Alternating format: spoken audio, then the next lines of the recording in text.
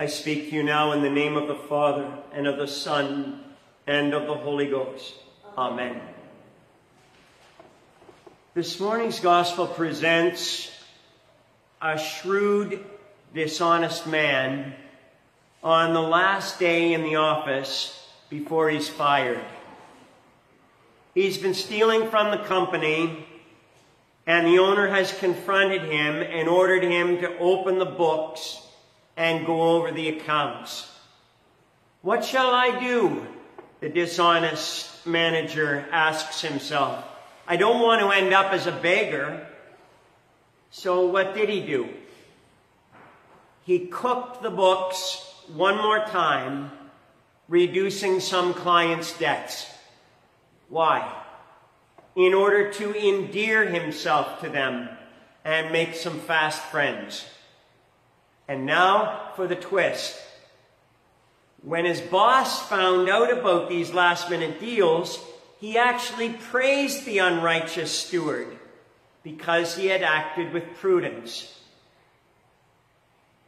The boss said to him, and then Jesus finished the parable by saying this, I say to you, make to yourselves friends by means of the mammon of unrighteousness, and when it fails you, they will receive you into everlasting habitations. Another translation of Jesus' words goes like this, I tell you, make friends for yourselves by means of unrighteous wealth, so that when it fails, they may receive you into the eternal dwellings.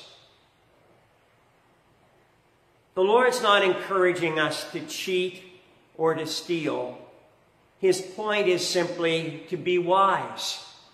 Use what you have carefully and wisely. This fits, of course, with what he told his apostles on another occasion.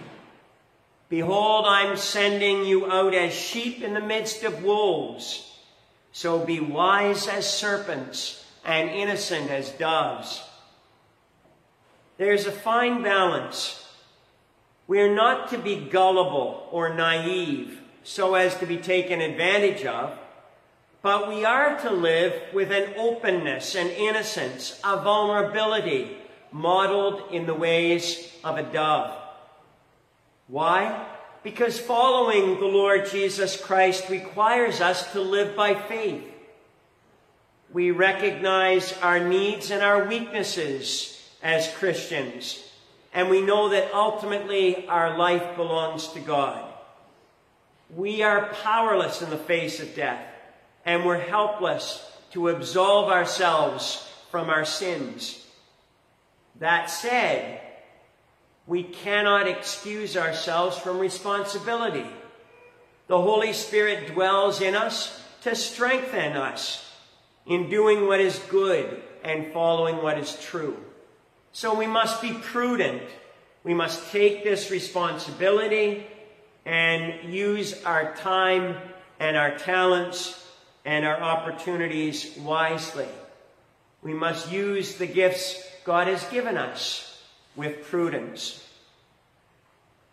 That's also St. Paul's point in today's epistle. In summarizing a bit of Israel's history after they left their captivity in Egypt, Paul says, but with many of them, God was not well pleased. Now these things were our examples, he says, to the intent we should not lust after evil things, as some of them. Paul's point is that even after the Lord delivered his people and fed them and led them and performed miracles in their midst, they unwisely turned from him. Instead of using these means and these experiences to draw closer to God in obedience, instead they turned from him and rejected his word. From this, we could say that the Israelites were not prudent. We are, of course, very much like the Israelites.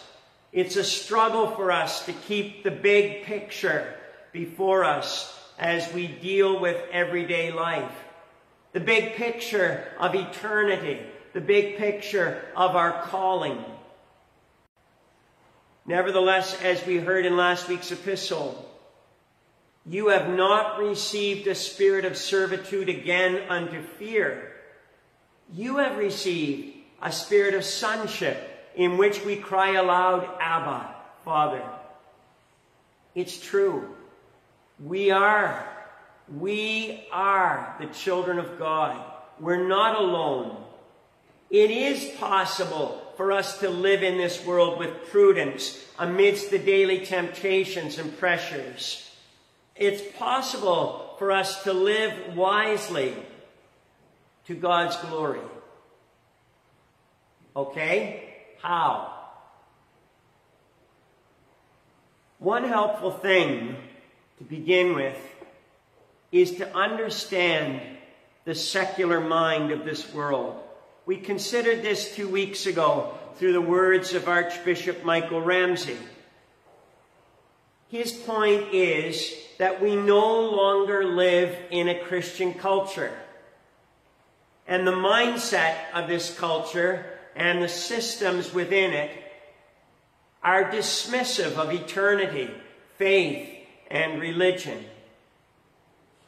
What is important to our culture, something we need to understand, what is important to our culture is the individual. My personal freedom, my individual rights. In many cases, these assumptions are the starting place for public policy. And tied to these principles, of course, is our democratic system of government, as well as our economic philosophy of capitalism. Now, please do not hear what I'm not saying. My point is not to encourage some kind of rebellion or protest. What I'm trying to point out is the different mindset between following Christ and following along in the ways of our Canadian culture. Christianity is not based on human rights. Wow. That is an important distinction to grab hold of. Christianity is not based on human rights. Christ did not come from heaven because of some human rights that I have. He came because of God's amazing grace. Christianity is found on the grace and truth revealed in Christ. Fundamental for us to understand. Furthermore, Christian doctrine, what we believe, is not supposed to be determined by democratic vote. Another zinger. Why not? Because the voting process is susceptible to whoever has the most money, the biggest and loudest support base, and the most power and popularity. And all of that is not necessarily rooted in the objective truth, in the objective good, in what is holy according to God's standards. To determine church doctrine democratically, therefore, is a step away from using and accepting what God has given us, the divine revelation. The revelation of God to human beings in His Word. Think of it this way. As human beings, we need to have some objective authority and truth to guide us. Otherwise, everything is up for grabs. Interesting, isn't it? That if I take my car to the mechanic, he doesn't give me half a dozen ways of fixing it. If I take a first aid course, there's not 101 ways of performing artificial respiration. If I go to some kind of government agency, the process is laid out. Why is it that we have such a hard time accepting the divine revelation? Because of pride. So we have here this way that the Lord, and it's the Lord Jesus who gives this parable today about prudence. And part of this, up against this prudence, can be the way of our culture, which is rooted in human rights, can really be, the sticking point in that can be our pride, my pride. Everything can be up for grabs in the Christian life if we leave it to how I feel and what I think I should do. I'm not saying that we have a vestry, and I'm not saying that we shouldn't have votes at vestry as to what color to paint the church hall or on how to spend the money that has been received. Do you follow me? But when it comes to what we believe, that should not be up for grabs. What does all this have to do with prudence? Well, in order to live in this present age, the church must understand the difference between the culture that we live in and the life to which we're called. The culture puts a high value on individuality, on individual rights. Christians believe that our identity is rooted in God's grace and truth through Christ. Also, whereas the church believes God's word to be authoritative, the world determines authority democratically. This acceptance and dependence on human authority, rather than on the divine authority, leads to many struggles for power within our society. In order to be recognized, in order to receive funding for my particular interest or organization, I have to thrust my agenda forward. I have to lobby. We'll never finish, then, assessing the latest trend or fad. This is exhausting, but it is the world's way. It's also frustrating for the church, which sees a more sure logic with eternal truth according to the gospel and the gospel way. So when we recognize and accept these fundamental differences between church and culture, we can move forward wisely and prudently with faith, hope, and charity. The thing is, we have three choices whenever we come to a roadblock. We can turn around and go home and forget about our destination. We can dig in and argue till we're blue in the face with the person at the barricade, asserting our right to pass through it. Or we can take the detour and continue on to our objective. Prudence often sees the wisdom in taking the detour. I'm not talking about caving in or giving up what is true and right. I'm not talking about assimilating with the world. I am talking about trusting that God is in charge and He's working out His perfect plan, which includes building His church. In order to be prudent, we must pray for discernment to know what is truly important in a given situation, what is absolutely necessary, what is worth going to the wall over in this circumstance. Because it's too easy to miss the forest for the trees if we don't. We have to know as Christians what the mission is and who is in command. What is the mission? Our mission is simply to let the light of Christ shine so that others will see our good works and glorify our Father who is in heaven. Our mission, as we heard in the baptism last week, is to confess the faith of Christ crucified and manfully to fight under his banner against sin, the world, and the devil, and to continue to be his faithful soldier and servant until our life's end. The Christian's mission is to love the Lord our God with all our heart, soul, mind, and strength, and to love our neighbor as ourselves. Our mission is to walk in love as Christ also has loved us. It is to worship God the Holy Trinity, to proclaim the good news of Jesus Christ, and to invite others into the fellowship of his church. That's our mission.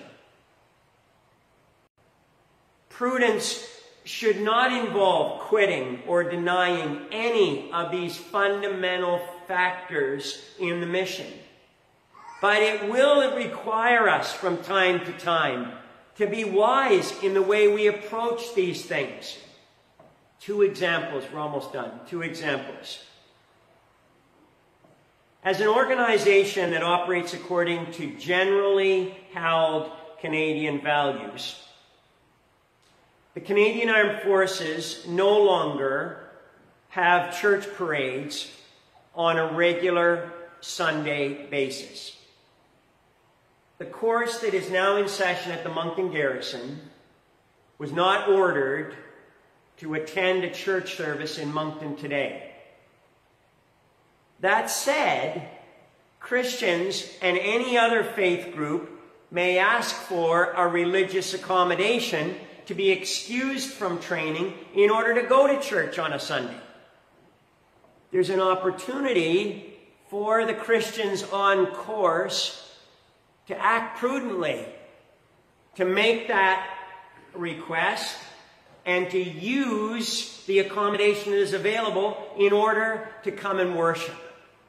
A second example. This one involves this church building and property. We are here on holy ground. This property has been consecrated, set apart from all profane and common usages. It is for God's purposes alone. It's also private property, smack dab in the downtown core of Moncton. Question: how can we use this location prudently for God's glory? Answer: by daily worship. Opening the door every day of the week, putting a sign out there that says you're welcome to come in here and pray. Morning and evening prayer. By weekly celebrations of the Holy Eucharist, the one service that Jesus commanded, aside from baptism. By monthly meals for our community friends. We're downtown. We should be involved in all the messiness of this neighborhood. By offering shower and laundry service during Advent and Christmas on this busy corner, having the outdoor nativity out there. Prudent use of the property. Same goes with the church garden. Same goes with a decision the vestry made last fall to electrify the bells. They actually ring now 3 times a day. And with the money that we had, and with the resource that we had, the bells, that seemed to be the most prudent use. But the list could go on, and the opportunities are more and more. Just illustrations to say that all of us are called today by the Lord himself, individually and corporately. Not just me in my little corner, but all of us as a congregation, and those watching too. We're called as the Christian church to live with prudence, to use our time, talent, and treasure wisely. What happened to the Israelites? Why did St. Paul point out their evil lusting? It's because they started to enjoy what they had rather than use what they had. If you and I go on a canoe trip and I'm going home to St. John, and we decide to travel the St. John River home. And we land ourselves somewhere around, I don't know, somewhere in the area where the Kennebecasis and the St. John River meet. And we think, wow, this is a beautiful place. Let's set up camp here and stay for a while. Okay, we'll do that overnight. Then before we know it, the fishing's so good, and the shade is so perfect, and the breeze is lovely, we decide to stay for a week. Pretty soon, we've committed for the summer. We're enjoying what we're supposed to be using. What we're supposed to be using is this nice sandy piece of shore so that we can stay overnight and keep on our journey home. Home. It doesn't mean we take advantage, but we have a mindset that our home is with God, and this place is temporary. Jesus emphasized our need for prudence as a life principle. He said, "He that is faithful in that which is least is faithful also in much. He that is unrighteous in that which is least is unrighteous also in much." The aim of our prudence is not self-gain or glory. It is furthering the mission of Christ. Our commander is the Lord Jesus himself, who used his own life as the full and perfect sacrifice to win us everlasting joy and salvation. This is the model of prudence we seek. And may the Lord help us in the words of today's collect. May he help us to have the Spirit to think and do always such things as be rightful. Closing thought. I realize that for some of us today, this is the right message. For others who are struggling with some relationship issue, with some unemployment issue, with some financial crunch, with some physical or mental pain, this is not what you're looking for. The simple boiled down piece on this is, there is a use with what you are now experiencing. There's a purpose. This is not a random thing in God's economy. It can be used, but in order to find that proper and helpful use, surround yourself with a circle of support that involves Christian people. Because to find that use in the midst of pain and suffering is a very difficult thing. May the Lord help us with the Spirit to think and do always such things as be rightful. That same Spirit who teaches us to cry out, Abba, Father. Now unto God Almighty, the Father, the Son, and the Holy Ghost, be ascribed all might, majesty, dominion, power, honor, and glory, as is most justly due, henceforth and forevermore. Amen.